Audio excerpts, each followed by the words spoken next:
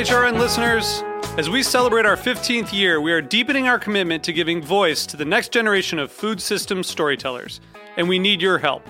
Our internship and fellowship programs help activate new possibilities for underrepresented and underestimated young people through experiential journalism, audio engineering, and production training. Through these unique programs, HRN helps food equity stewards build essential workforce readiness skills that expand their potential and foster economic mobility. Please consider supporting these critical programs. And with a minimum donation, you can be entered to win a dinner for two at an amazing restaurant in one of 8 cities and tickets to a concert at a great venue in one of those cities. We have incredible partners across the country who have donated, as they also share our passion for helping to educate the next generation of food systems storytellers.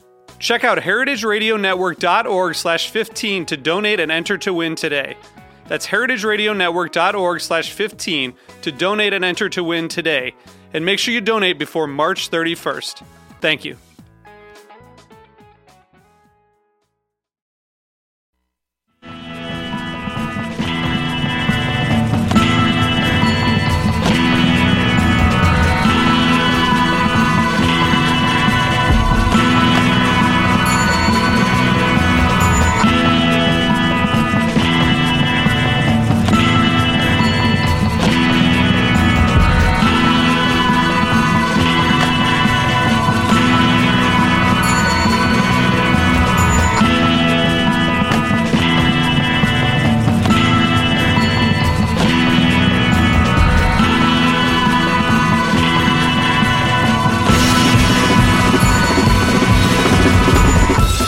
Hello and welcome to the Food Scene on Heritage Radio Network. I'm your host, Michael Harlan Turkel.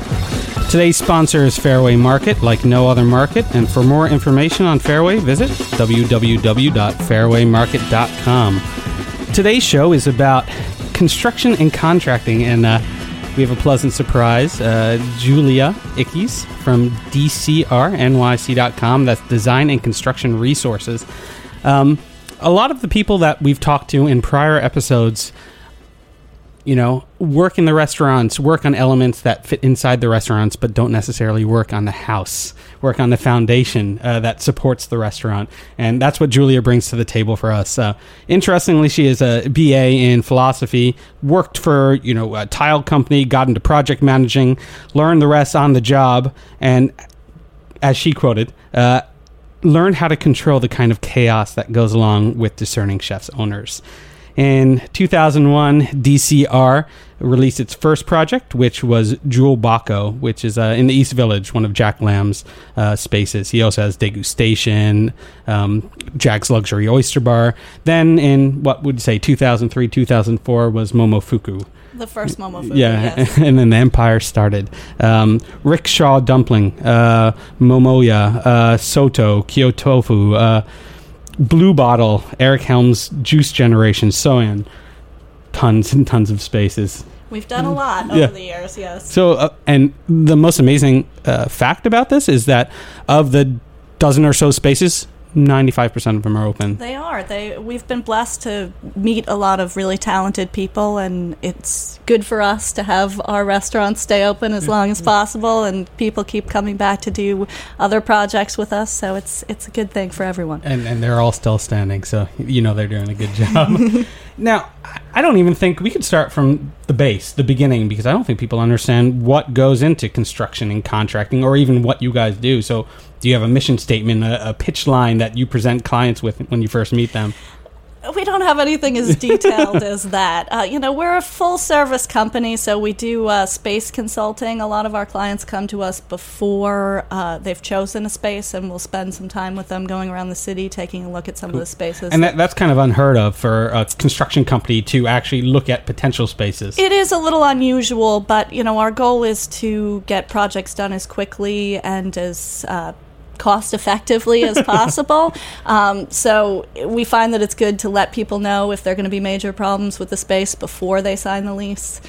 Yeah, and in a 2007 New York Times article,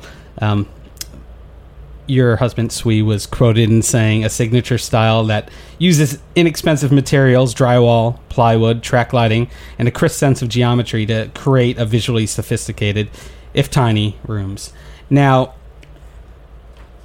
you noted that these rooms, these build-outs, take on average 8 to 12 weeks? In general, if things go smoothly, we try to get out in 8 to 12 weeks. Sometimes, obviously, there are mitigating circumstances outside of our control, but, the goal is to get everybody open as quickly as possible. Yeah, and chef's goal, obviously. Yes.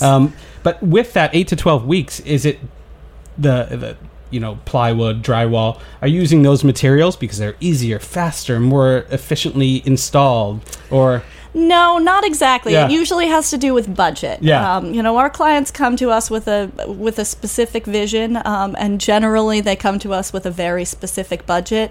We try to design something that can be done for them within their budget, within reason. Yeah, well, let's talk about, as everyone knows, Momofuku, the original, which is now Co., and how that space was initially approached.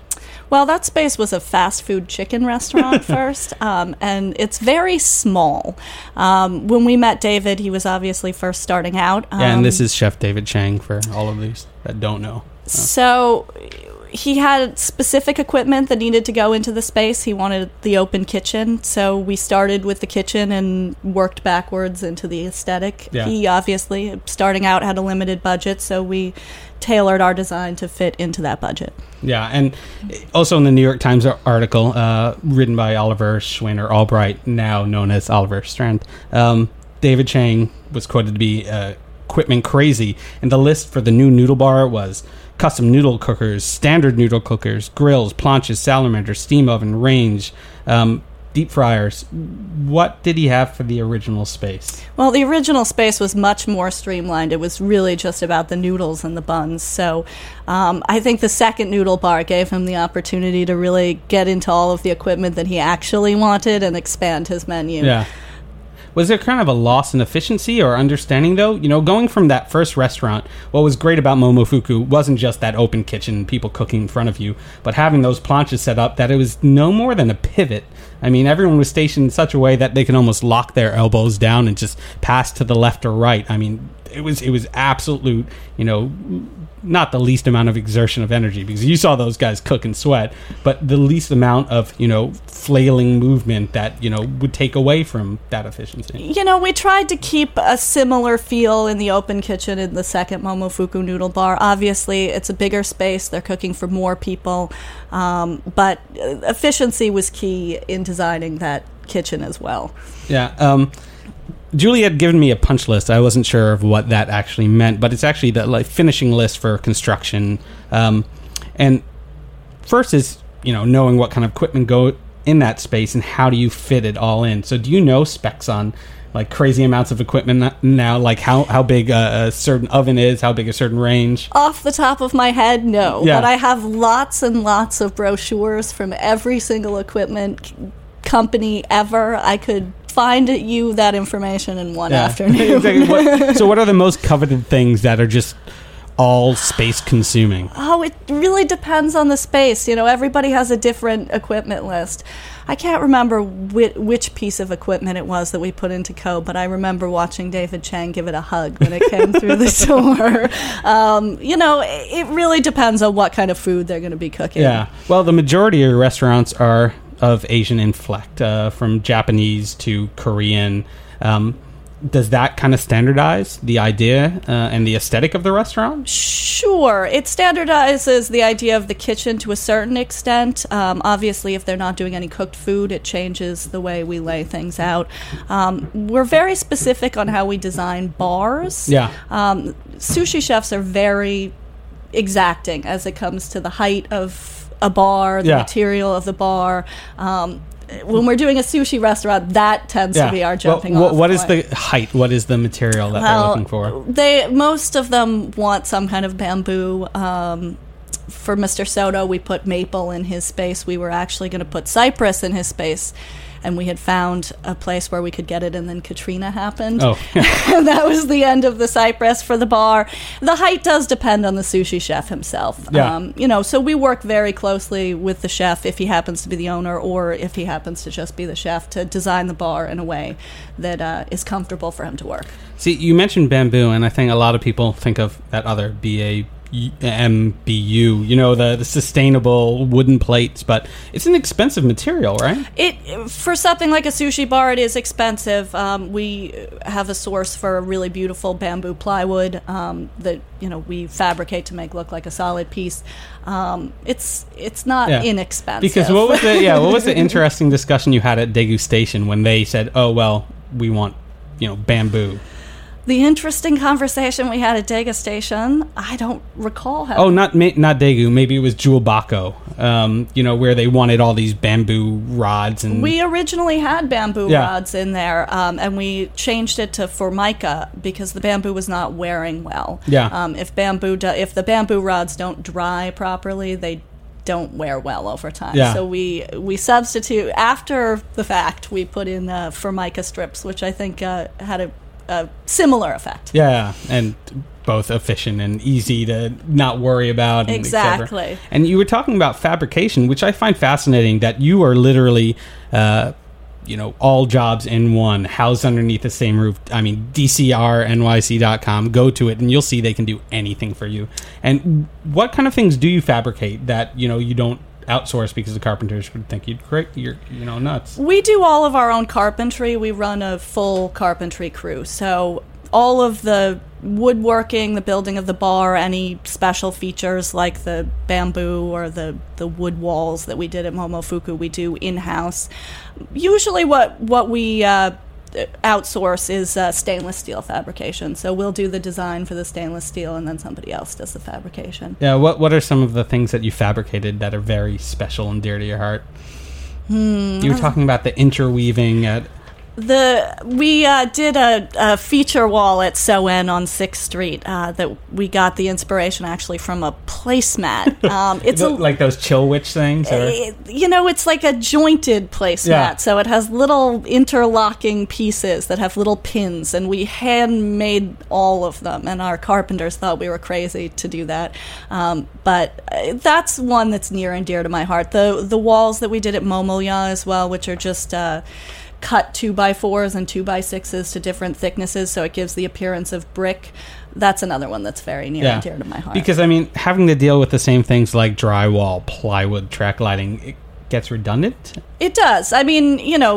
There's only so much you can do with the most basic of materials, and in a city like New York, obviously, you have to do something to make your design stand out, your restaurant stand out. So, we do take the time to come up with something special for all of our clients. Yeah, and you had mentioned, though, that form, really does follow function as your primary inspiration. Yes. A restaurant has to work. That's the first rule. We try to design the kitchen and, all of the stations in a way that the staff is as efficient as possible. The least number of steps, the better. It equates to faster turnover, which means more seats overnight, which means more money for a client, and happier workers, and everybody likes a happy worker. Yeah, it's amazing that you're actually looking out for them, because I feel like a lot of places get built for this kind of posh effect and not necessarily the most efficient, understanding towards the staff, even to the chef owner sometimes. Oh, we've all been in restaurants that have been beautiful, and then you see the staff walking on top of each other or tripping over each other or running back and forth 1,000 times. It's ultimately about the ability to prepare the best meal possible. So, the staff obviously has to be taken into account. Excellent. Well, we're going to take our break, and we're going to come back talking about the best meals possible within these spaces and how you go about compiling a scrapbook of images, colors, anything to get that desired feel or aesthetic going. You're listening to The Food Scene on Heritage Radio Network, and we'll be right back.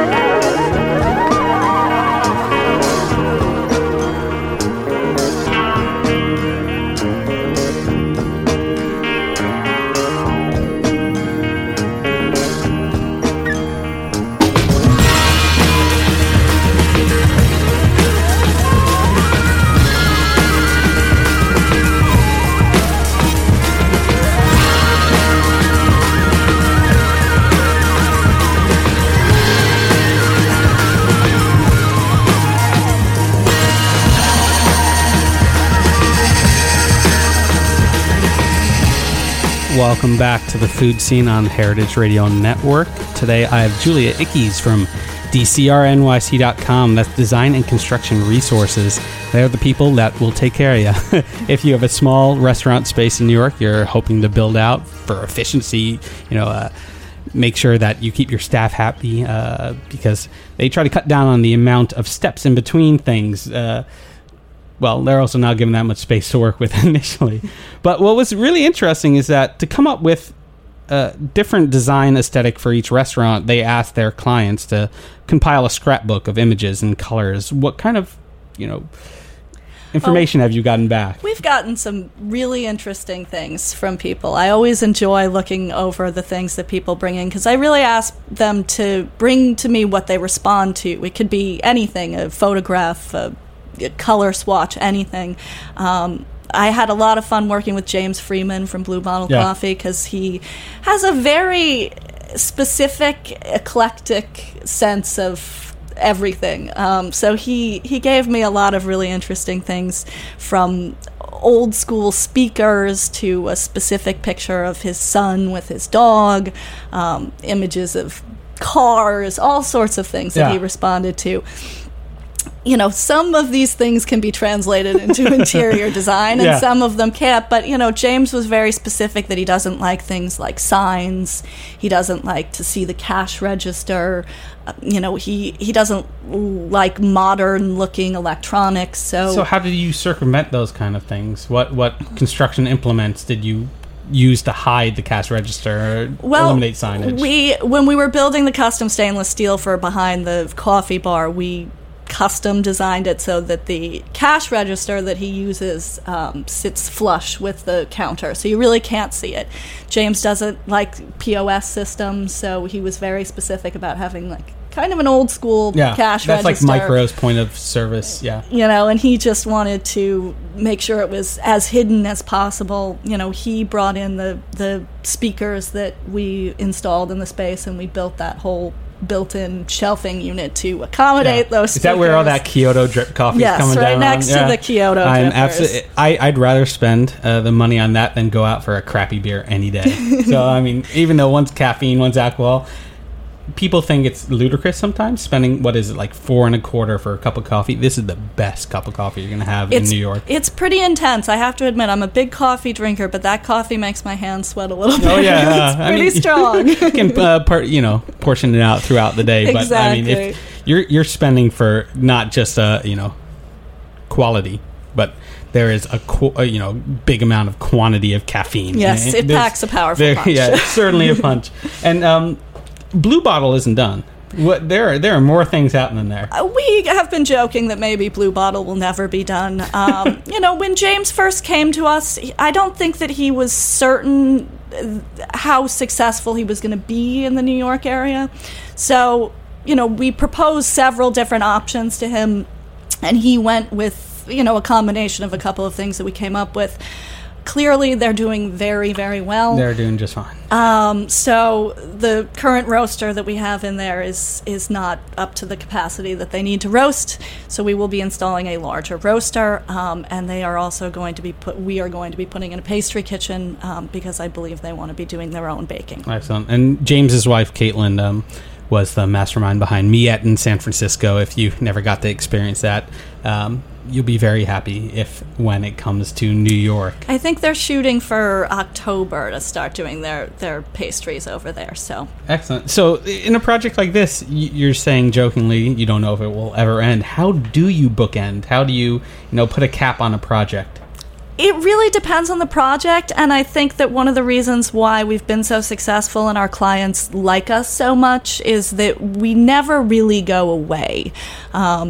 If you have an emergency, if something leaks, if something breaks down, we answer our phone all the time. Jack Lamb always says to my husband, Sweet, thank you for always answering your phone, because, it'll be 100 degrees out and all of a sudden your AC isn't working and they call us. You actually do the HVAC stuff as well? Well, obviously we have a subcontractor, but we can get him in there a lot faster than somebody who is a layperson can get them in faster.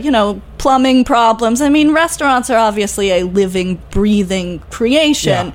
it's not a spaceship. Things break, things need to be replaced, and we do a lot of maintenance on our projects. Yearly cleanup and repainting. Yeah, and by having a similar, not necessarily design aesthetic, which you do, but building aesthetic, you have a stockpile of these things, of drywall and track lighting. We don't generally store things. Yeah. I don't know if you know, but storage in New York is very expensive. Although I have to confess that I have a storage space on Ludlow Street that has, half boxes of a million different kinds of tile. Yeah. When we were tiling the bathroom in our own office, we had our tiler use a mosaic of leftover tile. Little Momo here, a little jewel box over exactly. there. Yeah. It's kind of nostalgic to go into the bathroom and remember all of the different projects we did with the tile. But yeah, we obviously keep material around for all of our clients because tile needs to be replaced, things of that nature. We're in it for the long haul. Yeah. A couple other places like Chickalicious, Kyotofu.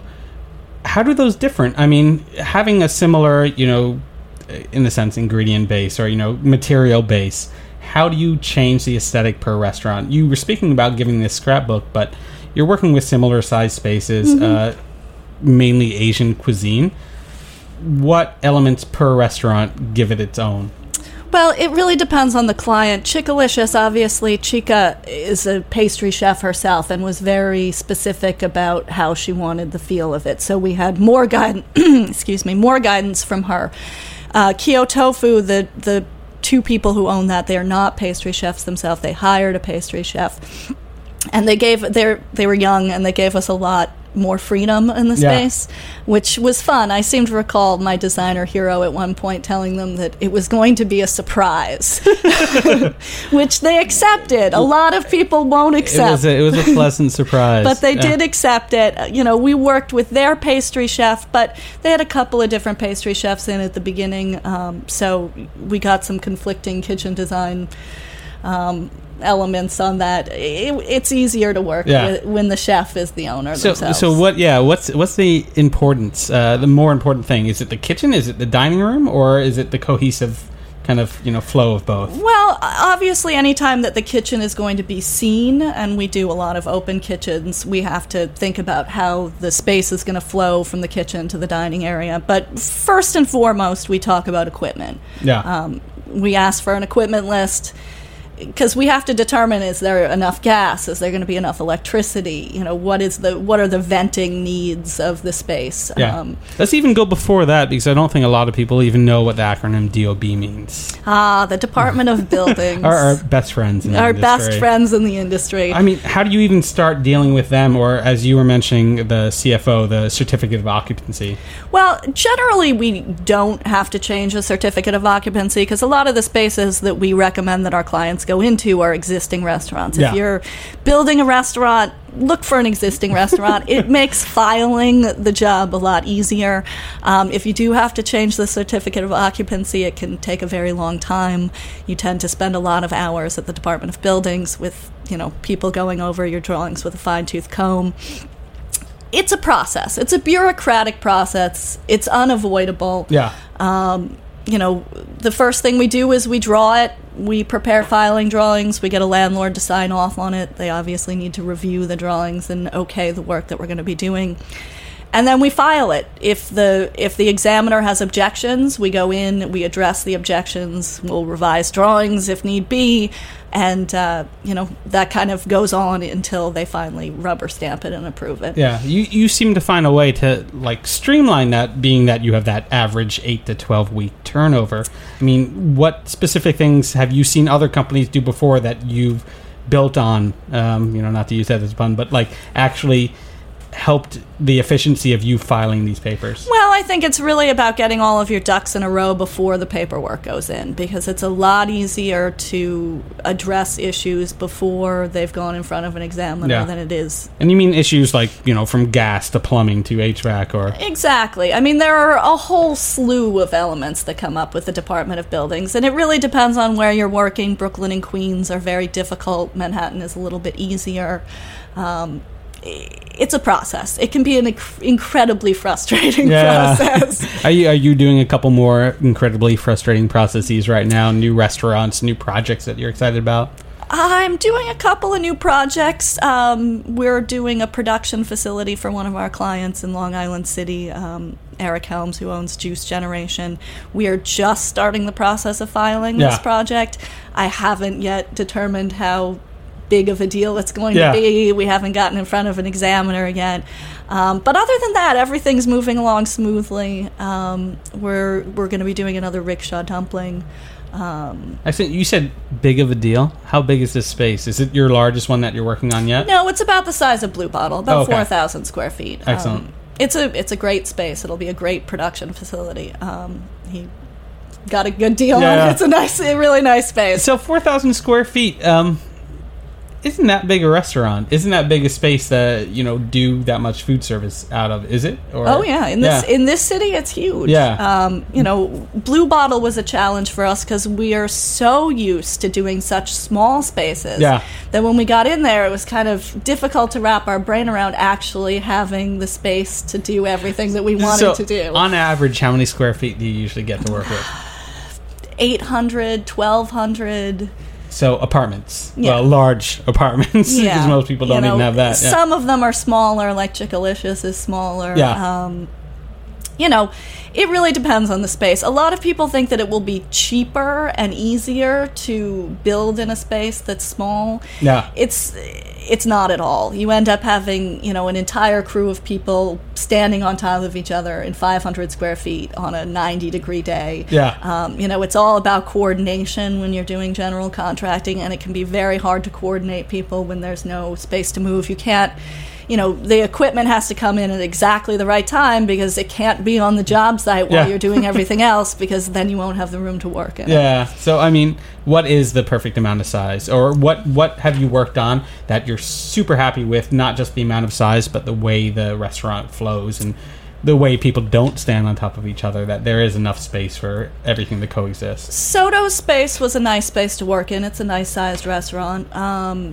Both of the Momoya restaurants that we did, also nice-sized restaurants. The tinier, the more difficult. So Chickalicious was a little tricky. The original Oyster Bar, which was in a little townhouse on 5th Street, that restaurant was incredibly difficult. Yeah, how so? It's tiny. It's 500 square feet. It's tiny. Yeah.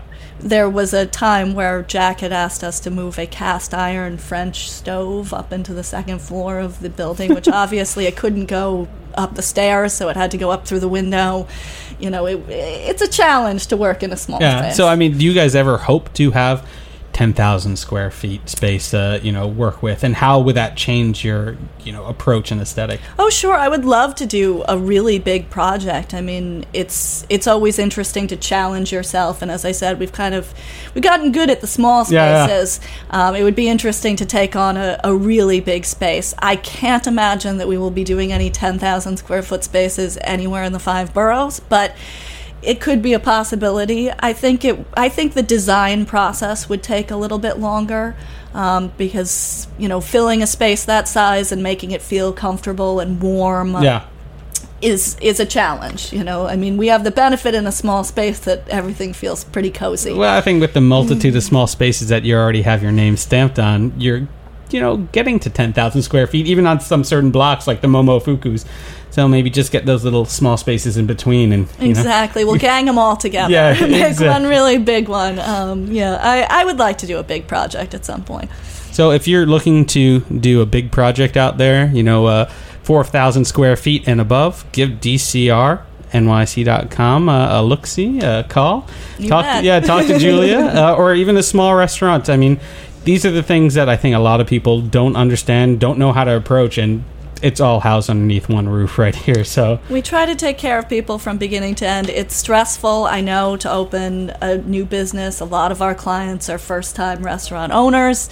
We try to ease the pain of it as much as possible and take care of as much as we possibly can. Excellent. Well, it was a pleasure having you on. Thank you so much, Julia. This was fun. Yeah, definitely. And like I said, if you need to build out a restaurant, you know where to go now, and you're welcome. I want to thank our sponsor, Fairway Market, again, like no other market. check out www.fairwaymarket.com. I'm Michael Harlan Turkel. You're listening to The Food Scene. I want to thank Jack Inslee, our producer, Nat Wiener, our engineer, and hope to see you next Tuesday at 3 p.m.